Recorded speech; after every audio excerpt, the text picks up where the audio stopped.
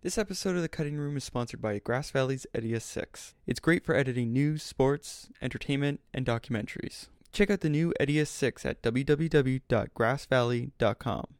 What, in addition to the right equipment, does it take for the job of film editing? Welcome to The Cutting Room. I'm your host, Gordon Burkell, and this is part 2 of my interview with Walter Murch. Walter Murch is a film editor and sound designer and has worked on some of the most important films of the last 40 years. Some of the films include Apocalypse Now, The Godfather Trilogy, The English Patient, and Cold Mountain, among many others. He has also written In the Blink of an Eye, which has become part of most universities' reading lists. But enough about his background, you already knew all this. Here's part 2 of my interview with Walter Murch. The mentorship that used to exist in the cutting room seems to be disappearing with assistants. Do you have any thoughts on the role of the assistant and how it's disappearing with the advancement of technology?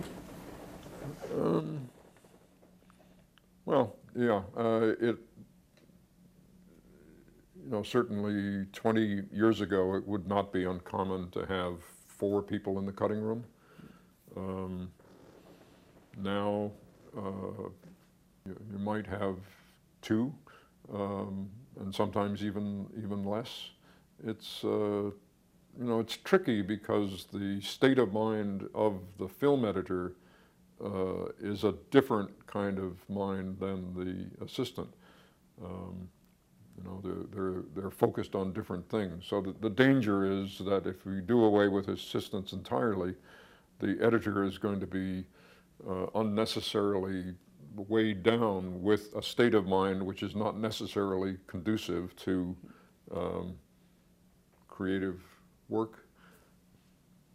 What's available now to people to learn how to edit, which was never available before, is that they can easily download material into an editing platform and practice it themselves.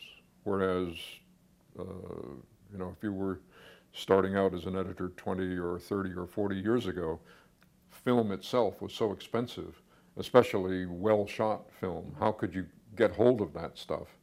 It was just either you couldn't get hold of it, or even if you could, it would be too expensive. And then the machines themselves were tremendously expensive. Now, if you have a laptop, you can have a very sophisticated editing system on that for free or for a couple of $100s. And then you can get material onto the laptop that you can practice editing on for almost nothing. Yeah. So yes, the mentorship situation of an editor working with an assistant is maybe not as common as it used to be. Certainly there aren't cutting rooms now with 6 or 7 people in the cutting room, which there could easily have been in the old days. But in those days, many of those 6 or 7 people would simply be, doing really rote mechanical jobs, which isn't what mentorship is all about. Yeah. They would be reassembling rolls of work print back into their original form, minus the shots that had been taken out. So as all of these things evolve, there are disadvantages that arise, but they're compensated for by other advantages. Now, you've discussed using a reel-to-reel recorder at the age of 11 to experiment with sound. In interviews, you've discussed sort of the pureness in these recordings and the original experiments. How do you, as an editor, continue to experiment? You have to not be afraid of making mistakes. A good way of analyzing within yourself the borderline between your inner technician and your inner artist is that technicians learn to avoid mistakes and artists learn to make use of them. So I just over all the years that I've been doing this, I've constantly tried to put myself in situations where I'm a little bit outside of my comfort zone, where mistakes are almost inevitable because I'm not completely familiar with what I'm doing. But when they do happen, I try to minimize the damage from them and then take advantage of the positive aspects of a mistake, because mistakes are only negative things in a certain context. If you change the context, what's negative in one context can become positive in something else. In the conversations, you proposed this idea of film notation. Have you taken this idea any further? And I was wondering if you could elaborate on the idea and maybe how it might be able to be, or might be used with pre-written EDLs or script sync in Avid as a prediction for the finished structure. I've continued to think about it, and it's provocative. The question is, the analogy with musical notation is that before 1100, people just hadn't ever thought about, let alone worked out, whether you could write down music. And if you were trying to spread a certain kind of music, that meant that you actually had to go from monastery to monastery and sing the chant, and it was a very slow diffusion and inefficient. And responding to that, the monks began to come up with some way of noting this down, where all you'd have to do is send a piece of paper and instructions for it, and then it could happen. I don't know what the equivalent of that with film would be, but right now, when we make film, we basically, a director has to kind of encourage the actors to do what is right for the film by a sort of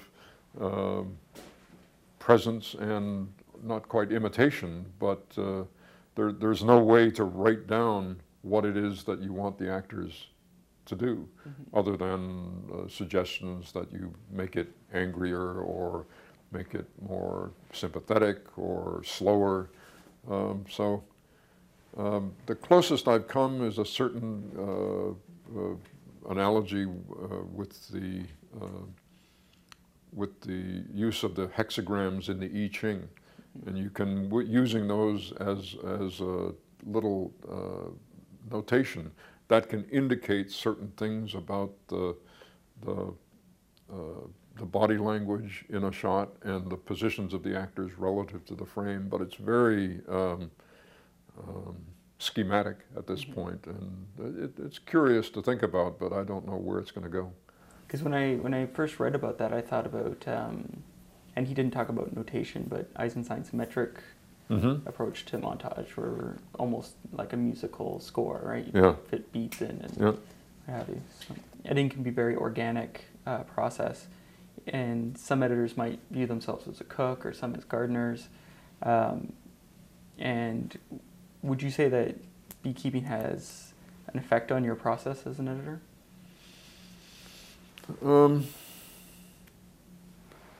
Well, the only analogy that comes immediately to mind is this,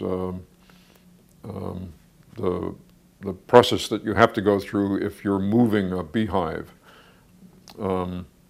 If you have a hive and you move it 6 feet to the left overnight, when the bees leave the next day, they'll get very confused because they'll expect the hive to be where it was.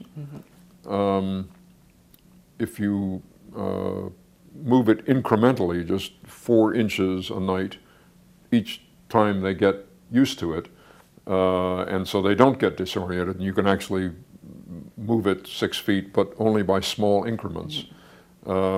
If you, on the other hand, if you move the hive 2 miles away, they're so disoriented when they come out in the morning that they reprogram themselves, and then you allow the hive to be in that location for a week or so, and then you move it back to its original location, but 6 feet to the left, then they'll reprogram themselves again. So there's some analogy there between that sort of orientation of the beehive and how we process the incremental differences from frame to frame, and how we think of things as being jump cuts or not.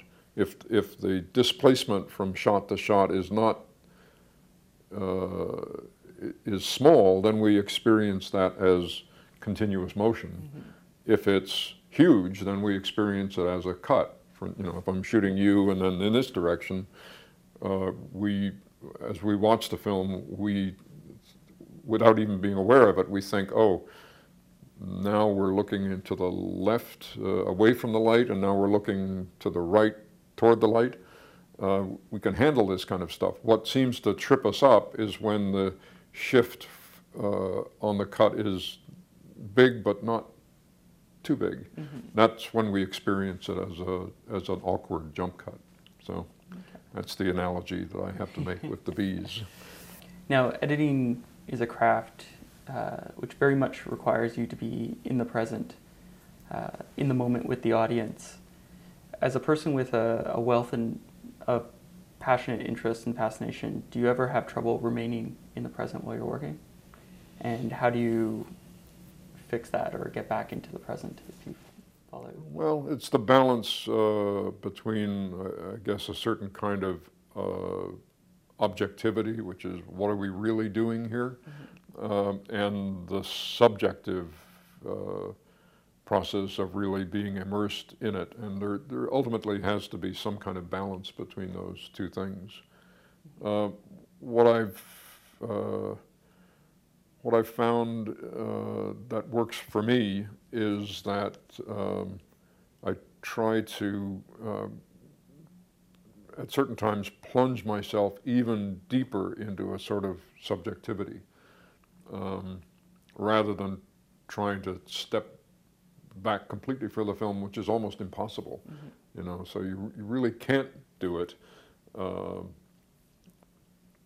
the analogy that I use in thinking about this kind of stuff is that you're swimming in a fast-moving river, and you're trying to keep your head above water and try to make progress and hope you don't crash into a rock and all of this stuff. And you think, oh, if only I could get up on shore and look at what the river's really doing here, then I'd know what to do. But that's dangerous, and most times most people drown when they're trying to clamber out of something. That's when they get caught up on the rocks and really bad things happen. So I tend to stay in the river, and rather than resist it, swim along with the current. And in a strange sense, sometimes that plunging even more into subjectivity, really getting deeply into it, allows you to achieve the same ends as you would if you were looking at it objectively. It's kind of like people who are so far to the right wing politically that they're almost like the left wing.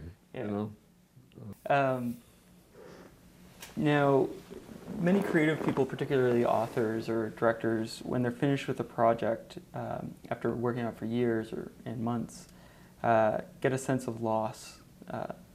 With your considerable involvement with films, have you ever experienced that type of problem? Sure. No, that happens at the end of every project. There's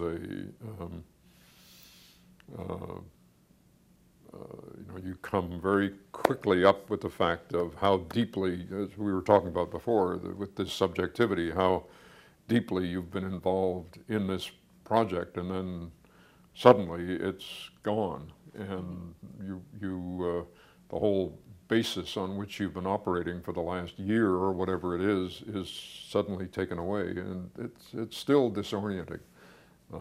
I've gotten more used to it over time. I know that it's going to happen. It's still disorienting, but I'm prepared for it because I know it's going to happen. It still has an effect on me, but I just think it's an inevitable part of the creative process. I mean, I think novelists feel the same thing. Musicians, it's just a common part of the process. Okay. Now, I have one question that I like to ask all the editors, and it's more of a fun question, and that's, what's your favorite guilty pleasure film to watch? Oh. Don't have one. No? Don't have one, no. Well, because you don't watch TV, you No. don't have a TV yet? No. Okay. Well, thank you very much for letting me interview. My pleasure. Thank you. Great meeting you. Sure. Thank you. That was part 2 of my interview with Walter Murch. I'd like to thank Walter. I'd also like to thank this episode's producer, Brian Atkinson, and the sound and cameraman, Tej Babra. I'm Gordon Burkell. Thanks for listening.